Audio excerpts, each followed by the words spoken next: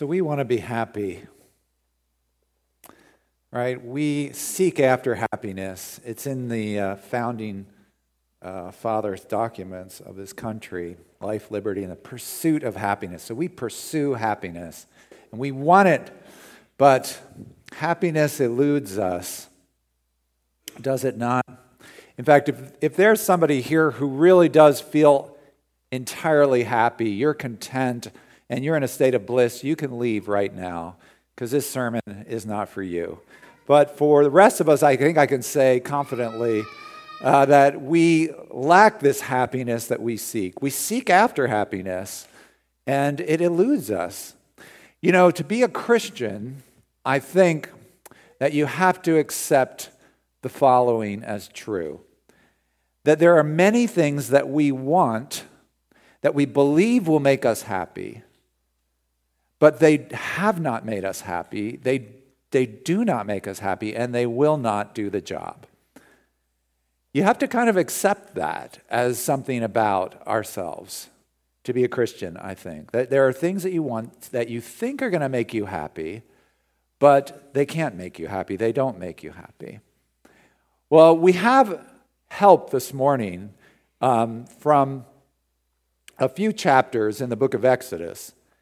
And they describe the most spectacular miracle, or miracles, I could say a set of miracles, that the world probably ever witnessed of God's power.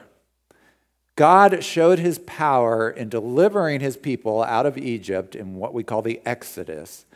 And those events, I can't really think of a time when God did something that was more powerful, that was more spectacular in showing, as far as the number of people who saw this exhibition of power, ever in history, or maybe the Genesis flood, I don't know. But I can't think of, besides that, anything that was more spectacular in the show of power. And it's one of the reasons we're reading here, to see God's power, to become acquainted with God's power. And this was it. This amazing show of power. And the first thing I want to say about it, all these things that led the children of Israel out of Egypt, through the desert and into the promised land, all this complex of events, they really happened. And you know, you might have heard, or maybe you've read, or maybe even you took a class and it was conveyed to you, it's maybe in the back of your mind, that there is no external evidence for the events of the Exodus as described in the Bible in Exodus 7 through 11. You might have heard that, or it might be in the back of your mind, that there's no archaeological evidence or no literary evidence for the Exodus. Now, if you have, let me just say this to you. That is patently false. Okay? That is not true. There is, in fact, striking external evidence, for those of you who are interested in this kind of thing, for these events that are described here to actually, outside of the Bible, there's testimony about these things from archaeology and literary sources. And probably the best presentation of this that you would get today, if you're interested in this kind of thing, you want to see how archaeology confirms the things that are written in the scriptures, would be in the documentaries of Tim Mahoney and the documentary series that he's doing called The Patterns of Evidence. It's probably the most accessible, most best presentation. It's beautifully filmed. It's excellently done. He has a way, Timothy Mahoney, of actually taking concepts that can be kind of complex archaeologically and breaking them down for us to understand. Patterns of Evidence. He's done 2 films now. The first one is called The Moses Controversy, about whether Moses could have even written the account of the Exodus. The second one's just called The Exodus. Highly recommended if you're interested in this, laying out of this evidence. And you'll find this evidence in the Middle Kingdom of ancient Egypt. The ancient Egypt's divided into kingdoms. The Middle Kingdom, where most archaeologists, most scholars these days are not looking for the Exodus. They're looking for it in a more recent period. But this lays out the evidence in the Middle Kingdom, which these days is dated to about the 16th century BC. And another one, actually, that's really good is a book by Joel Richardson. It just came out called Mount Sinai in Arabia. Joel Richardson, Mount Sinai in Arabia. And I would say that was laying forth for us more preliminary evidence of archaeological finds that are happening on the Sinai side. So these are things that you have, they've made such an effect on the world. There is things we can find out about them as well from outside the Bible. We're going to, this morning, be looking at specifically the plagues that were visited on Egypt during this Exodus event. And these are incredible shows of God's power, unprecedented, really, and nothing that's been seen since. And these plagues, you might remember kind of the story of these various plagues, about 10 of them that were visited on Egypt. They were not natural events that occurred in the life of Egypt. These days, it's popular among scholars to say, oh, these were just natural events that happened, and they were later exaggerated to be acts of God. The waters got, there was some kind of storm, and it churned up the sediment in the Nile, so it just looked like it was blood. It was red, and that drove the frogs out of the Nile, and they came up into Egypt, and then they died, and because they died, insects festered in the flesh and the carcasses of the frogs, and you had the insect plague. So there's this narrative that all of these were kind of natural events, one upon the other, these plagues. These were not natural events. One of the ways you can tell that is, I was talking about this evidence. There was an Egyptian sage who wrote an account for us that survived. As you might expect, this is tremendously embarrassing to the establishment of Egypt, so you're not going to find like accounts of this in the Egyptian annals. But there was a scribe, his name was Ipuwer, and Ipuwer wrote this account. It's called The Admonitions of an Egyptian Sage, and it dates again to the Middle Kingdom. The papyrus text that we have is actually from later, but everybody agrees it dates back to a text from the Middle Kingdom. And he talks about what's going on in Egypt, and he's basically hammering on the Egyptian leadership for making this happen, for being responsible for this happening. And I would just like to, read you a few of the phrases that Ipuwer uses in this account, because it's very hard to read his account and not think about the events that are described in Exodus 7 through 11. This is the kind of things that he says in his account, and he's giving this as a warning. Some people say, oh, well, this is maybe as a prophecy, that he wasn't witnessing it. But that's not the way it reads. It reads as if he's witnessing these things, and he's giving a warning to the leadership of the Egyptians. This is what he says, quote, "The river is blood," unquote. Quote, "Everywhere barley has perished," unquote. Quote, "Pestilence is throughout the land," unquote. And this is very interesting. At one point he says, "Gold, lapis lazuli, silver are strung on the necks of maidservants," unquote. Very interesting. And he even says this, let this sink in. This is someone from the Middle Kingdom talking, saying, "He who buries his brother is everywhere," unquote. So it's a tremendous demonstration of God's power that occurred in Egypt that we're getting the record of here in Exodus. And it wasn't just a show of God's power. It was a show of God's power that said, there is no defense against this power. There's nobody who can stand up and say, "Oh, you've gone a little too far, Yahweh. You can't go further." No, this is a power against which there is no defense. But in this show of power, something very important is going on that can help us. Let's stand, if you would, as you can, as we read this. What these are selections from Exodus chapter 7 through 11. We did a good job kind of putting in excerpts in the bulletin. We're not going to read all of the chapters. It's too long for us to read. But these are excerpts, and I think I'll even kind of take excerpts from these excerpts as we read through to go through this. But as we join our story, this is Pharaoh preventing the children of Israel, the Israelites, from leaving Egypt. And Moses and Aaron keep coming and saying to them, let the children of Egypt go, let children of Israel go to worship God in the wilderness. God says this. They keep saying no. This is what ensues. So let us begin in chapter 7, and I think I'll begin down in verse 19, number 1.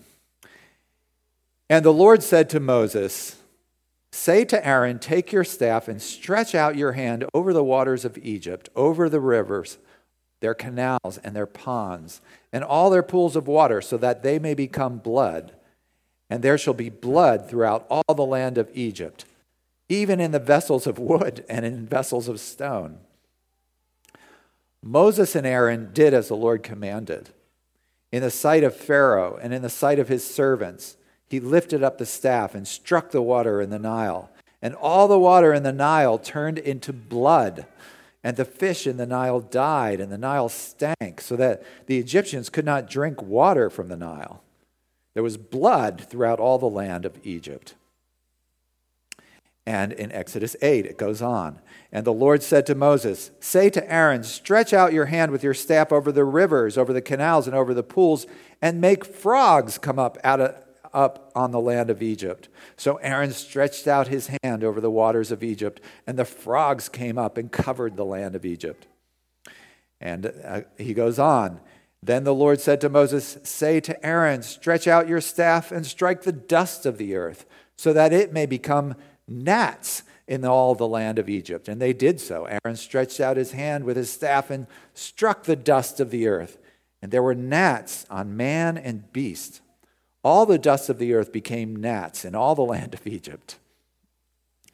And Exodus 8 goes on in verse 20. And then the Lord said to Moses, rise up early in the morning and present yourself to Pharaoh as he goes out to the water. And say to him, thus says the Lord, let my people go, that they may serve me. Or else, if you will not let my people go, behold, I will send swarms of flies on you and your servants and your people, and into your houses, and the houses of the Egyptians shall be filled with swarms of flies, and also the ground on which they stand. But on that day I will set apart the land of Goshen, where my people dwell, so that no swarms of flies shall be there, that you may know that I am the Lord in the midst of the earth. Thus I will put a division between my people and your people. Tomorrow this sign shall happen. And the Lord did so. There came great swarms of flies into the house of Pharaoh and into his servants' houses throughout all the land of Egypt. The land was ruined by swarms of flies. And Exodus 9. And the Lord set a time, saying, tomorrow the Lord will do this thing in the land. And the next day the Lord did this thing. All the livestock of the Egyptians died. And Pharaoh sent, and behold, not one of the livestock of Israel was dead. But the heart of Pharaoh was hardened, and he did not let the people go. And the Lord said to Moses and Aaron, take handfuls of soot from the kiln, and let Moses throw them in the air in the sight of Pharaoh. It shall become fine dust over all the land of Egypt, and become boils breaking out in sores on man and beast throughout all the land of Egypt. So they took soot from the kiln, stood before Pharaoh, and Moses threw it in the air. It became boils breaking out in sores on man and beast. And then in verse 23, it goes on, and then Moses struck out his staff toward heaven, and the Lord sent thunder and hail and fire ran down to the earth. The Lord rained hail upon the land of Egypt. There was hail and fire flashing continually in the midst of the hail, very heavy hail, such as never had been in all the land of Egypt since it became a nation. It struck down everything except in Goshen. Exodus 10, verse 13, Moses stretched out his hand over the land of Egypt, and the Lord brought an east wind on all the land that day and all that night. When it was morning, the east wind had brought the locusts. The locusts came up over all the land of Egypt and settled on the whole country of Egypt. Such a dense swarm of locusts as had never been before, nor ever will be again. They covered the face of the whole land, so that the land was darkened, and they ate all the plants in the land and all the fruit of the trees that the hail had left. Not a green thing remained, neither tree nor plant of the field through all the land of Egypt. And Exodus go on. The Lord hardened Pharaoh's heart, and he did not let the people of Israel go. The Lord said to Moses, stretch out your hand toward heaven, that there may be darkness over the land, a darkness to be felt. So Moses stretched out his hand toward heaven, and there was pitch darkness in all the land of Egypt 3 days. They did not see one another, nor did anyone rise from his place for 3 days. But all the people of Israel had light where they lived. And Exodus 11:1, then the Lord said to Moses, yet one plague more will I bring upon Pharaoh and upon Egypt. And this is the word of the Lord. Thanks be to God. Please be seated. Okay. Again, as I said, spectacular show of power, spectacular events that are being recorded here.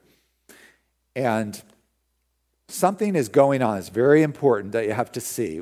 In order to understand these passages this morning, we have to understand that God is not just arbitrarily doing things to show his power.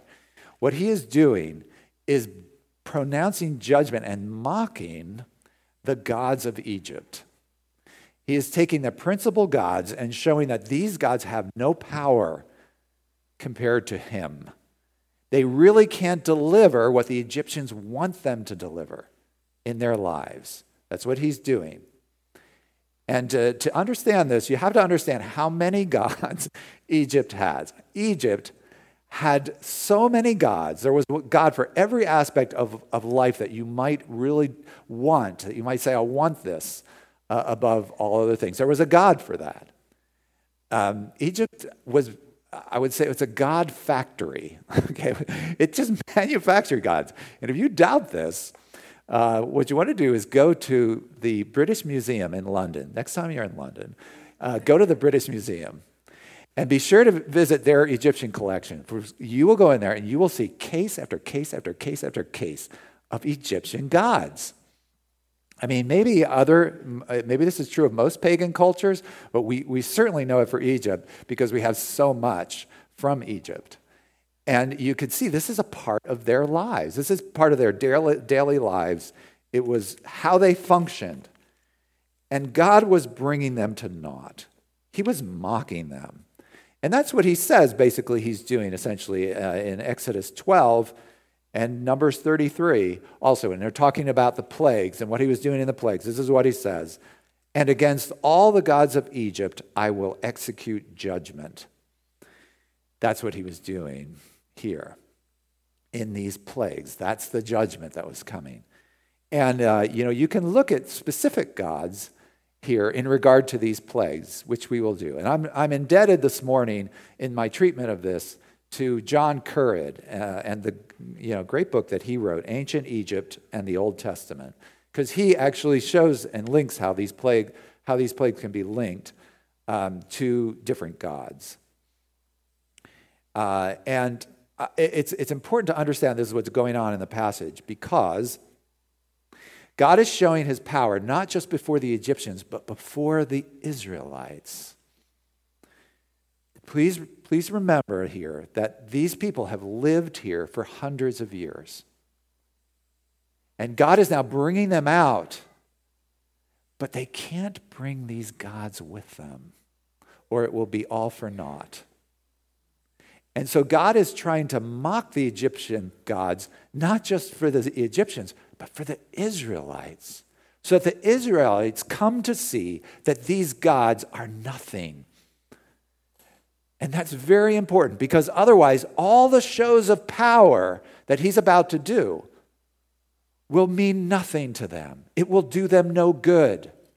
If they leave Egypt and they take with them in their hearts the belief that these gods can make them happy, these gods that they've been living among for hundreds of years, it's hard. God had to break them of this habit. And he had to do it by showing these gods were a joke and mocking them. And so that's what he's doing here. Not only for the Egyptians, but for the Israelites as well. And if you feel a sermon coming on here, that's because there is. That's going to be the point of my sermon, that the same is true for us. But let's take a look at these gods. Very interesting. Let's see how we fare with these Egyptian gods in this contest between Yahweh and the gods of Egypt. Let's just take a look at them. Okay? Let's start and just go through the plagues. First one, number one, was turning the Nile into blood. Okay, what's going on here is an affront to Hapi. Hapi was the god of fertility, or goddess. I'm not sure which to say, because Hapi is represented as a bearded man who has big breasts and a pregnant tummy. Okay? Now, you might think it very strange that anyone would exalt such a creature. Or maybe you wouldn't these days think that this might be something to esteem. But this was Hapi, and this is what they've worshipped for fertility. It's a goddess of fertility. And it's because they wanted to have children. And so Hapi was worshipped. Then number two, the frogs came out. What was going on there was a mocking of Heket. Heket was the wife of Khnum. Khnum was the god who formed humanity on a potter's wheel. In Egyptian cosmology, you had a potter's wheel, and Khnum formed humanity on this potter's wheel with this sort of substance.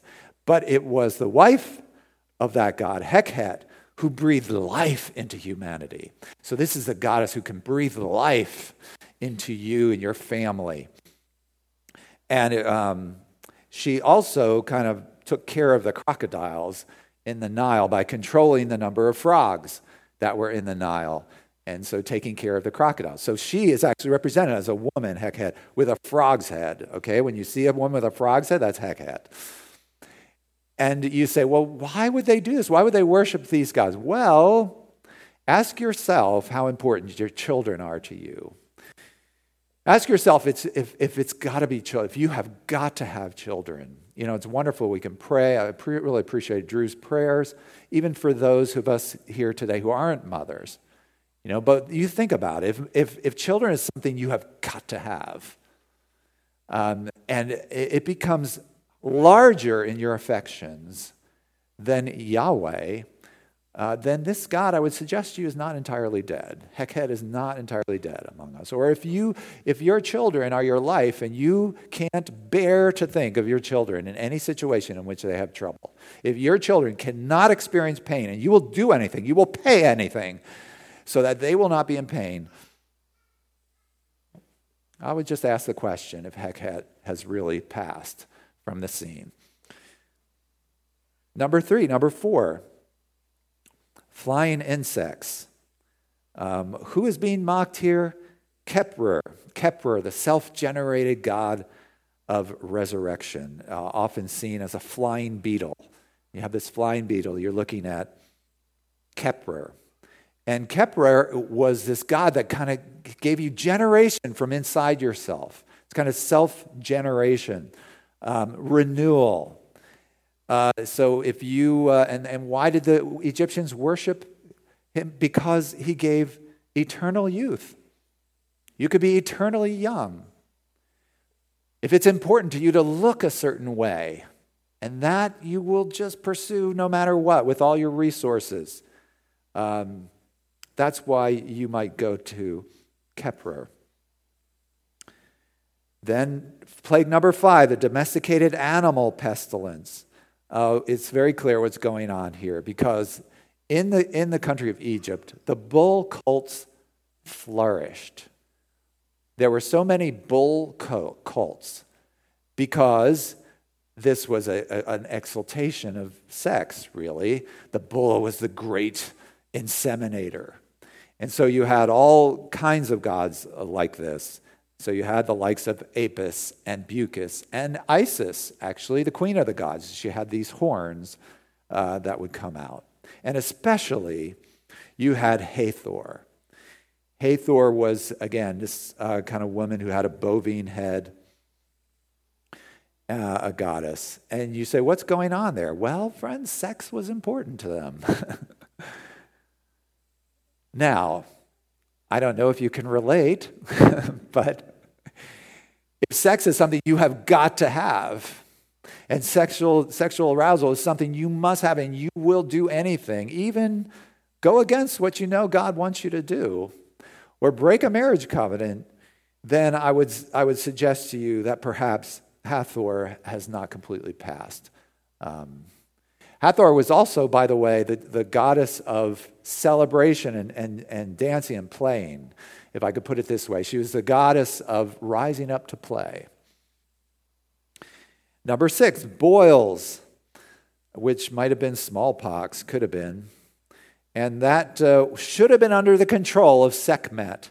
Sekhmet was she had this lion head, and she was the god of health, but also plagues.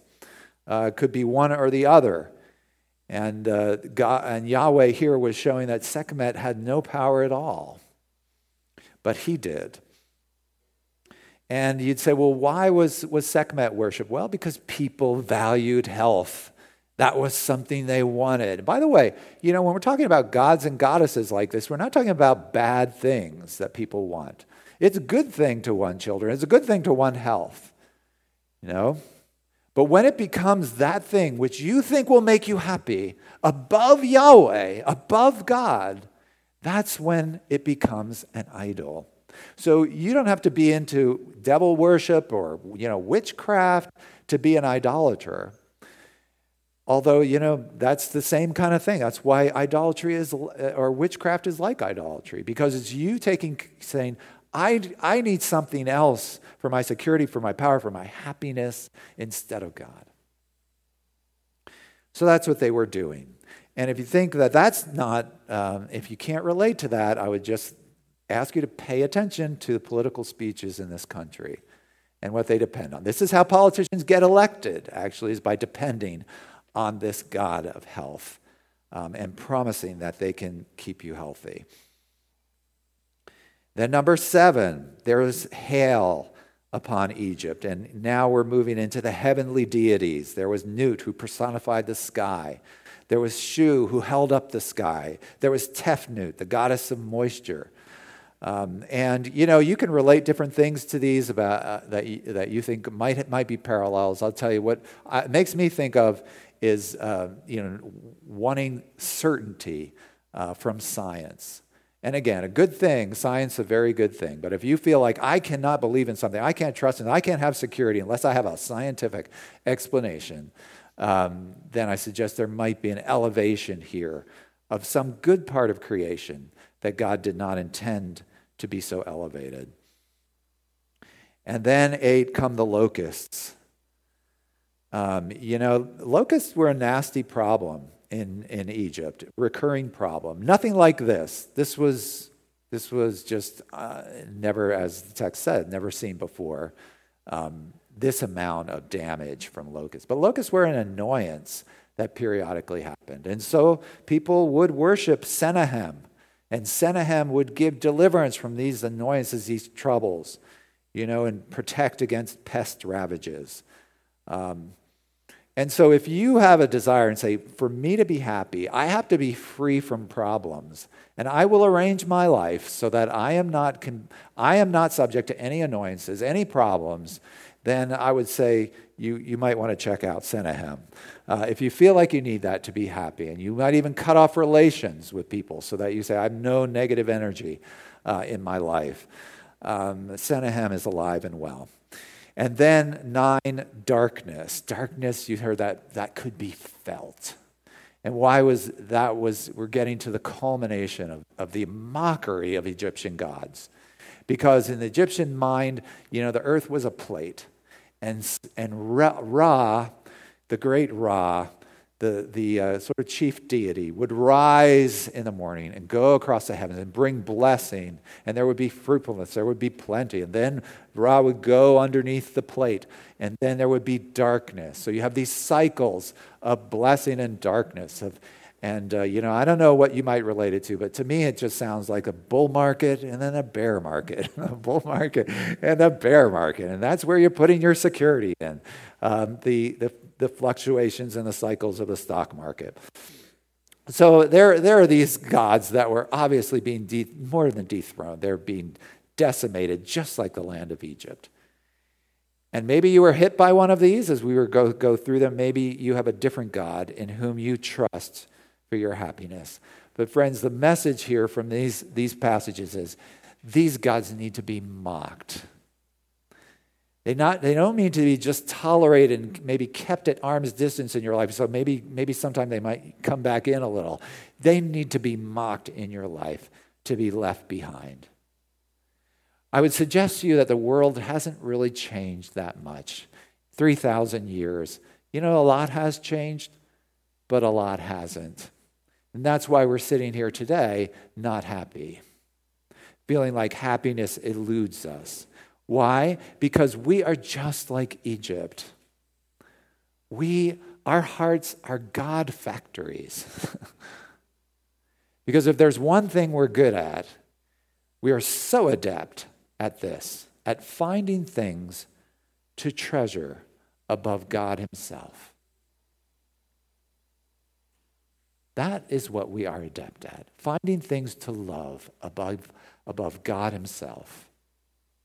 And again, these gods are not necessarily bad things. They're good things sometimes in our lives. It's good to have children. It's good to have sex. These are good things. And yet, we elevate them above the one who's giving them to us. And if you aren't convicted yet, if you're sitting here and, man, I don't know what they're talking about. Okay, let me give you a way to do it. If you want to find out what your gods are, I have an easy way to find out. It's foolproof, actually. You curious? I'll tell you. You go to the person who is closest to you, the person who knows you best, whoever that would be, and ask him, what does he think you feel like you need to be really happy? What does he think that you need? What does she think that you really need to be happy? And the reason I say ask the person who's closest to you. You have to do it now, okay? Maybe sometime later. The reason I say that is because she probably has been watching your life closely enough to be able to see what you're like when you do not have these things. She knows what it's like when these things you might not have these things, or these things might be withdrawn from you. How is it that you respond to the people around you in that situation? How do you treat people around you when you are not getting that thing? Or does that thing lead you into actions that God says don't do? Lead you into sin? And it's just these people in our lives are the ones who have experience with us, who are able to look at our lives and have the best shot at telling us, you do really feel, it seems to me you feel like you need this to be happy. There's your gods. There they are. In fact, some of you wonder why God withholds some of these good things in your lives.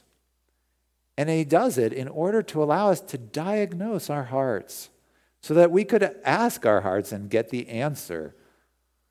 What are my gods? But we must answer that question. Because God can do amazing things. He does do amazing things in your life. But they won't do you any good if you bring these idols along with you out of Egypt. If these idols remain intact, if they remain undefeated, if they remain unbroken, if they remain unmocked. Because the point is, these gods, they will be mocked in our lives. God, they will be mocked by the things that happen in our lives. The question is, can we be the ones mocking them along with Yahweh? Because if there are gods in your life, and if he cares about you especially, These gods will be mocked. Their power will be shown to be a joke. Will we be there mocking with him or not? And I'm asking this question of us because the question came up with the Israelites. It turns out that some of them did leave Egypt under the extreme power of God, under the mighty acts of God. They were brought out of Egypt, but it turns out that some of them seemed to have not mocked the gods with Yahweh. Some of them seem to have brought these gods with them. How do I know that? Because we go out into the wilderness and out in the desert, and what do we find? Who shows up again? Hathor, in this golden calf that is suddenly with them.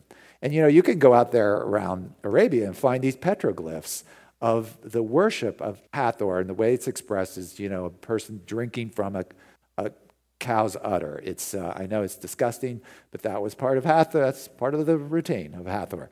And these are the same things that you would have back in Egypt. So what are we finding is that some of the Israelites, they brought Hathor with them.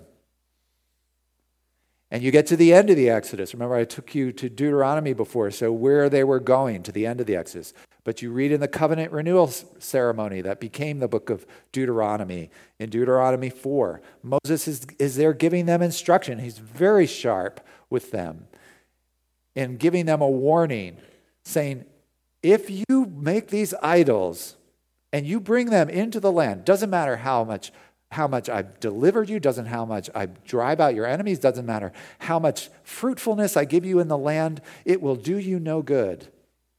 And you will lose the land. If you bring Hathor and the rest of these idols into this land, you will lose the land.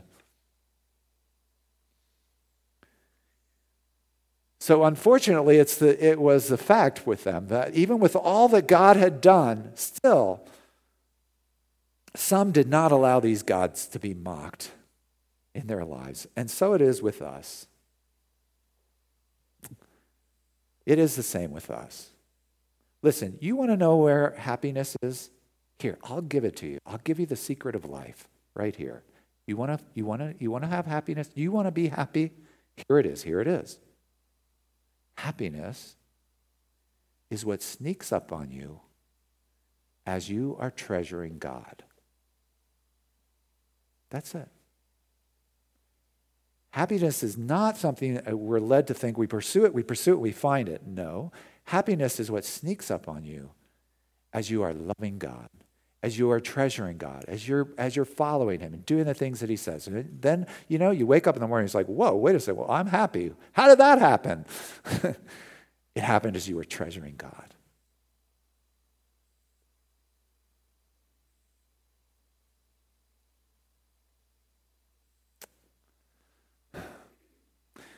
Well, there is one plague more.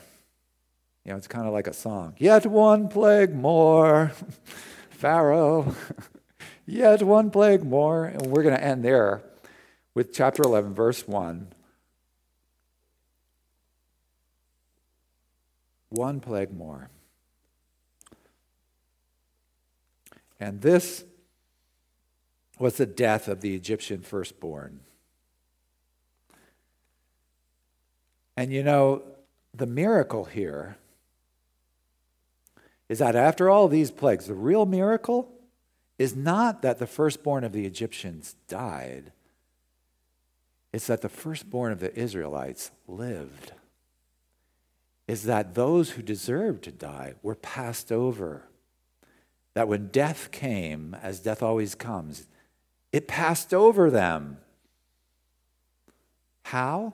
Well, we know how, by the blood of the covenant that was spilt for them and then put on their doorposts, shed before them. And that was a lesson for them. That night, the Israelites were to learn a lesson.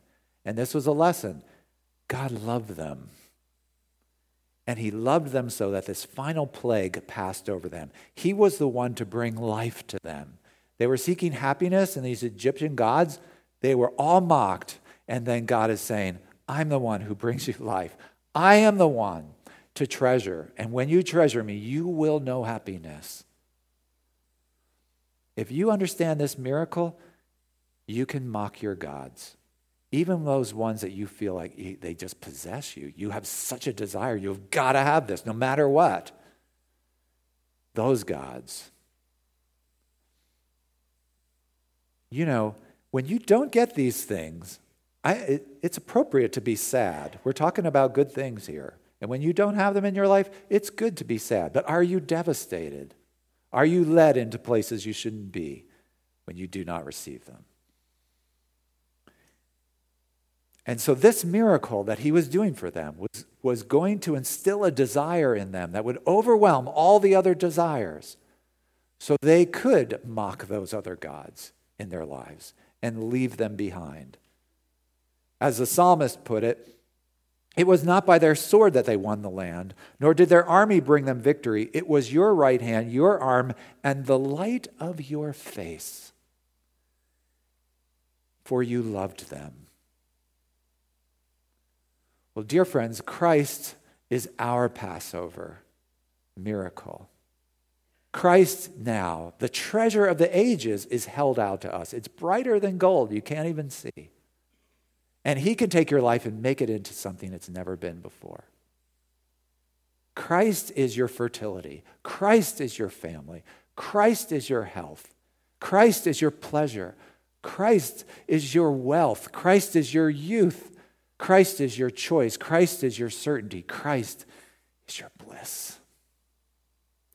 When you have him, you have that which will make you happy. And he is the one who makes all these other gods a joke. They're a joke. Why hold yourself back to him? And he wants this for you so that the power of God acting in your life can actually mean something for you. So don't hold yourself back from him. Give yourself to him this morning as we come to this table. Amen. Amen. Will you please stand with me?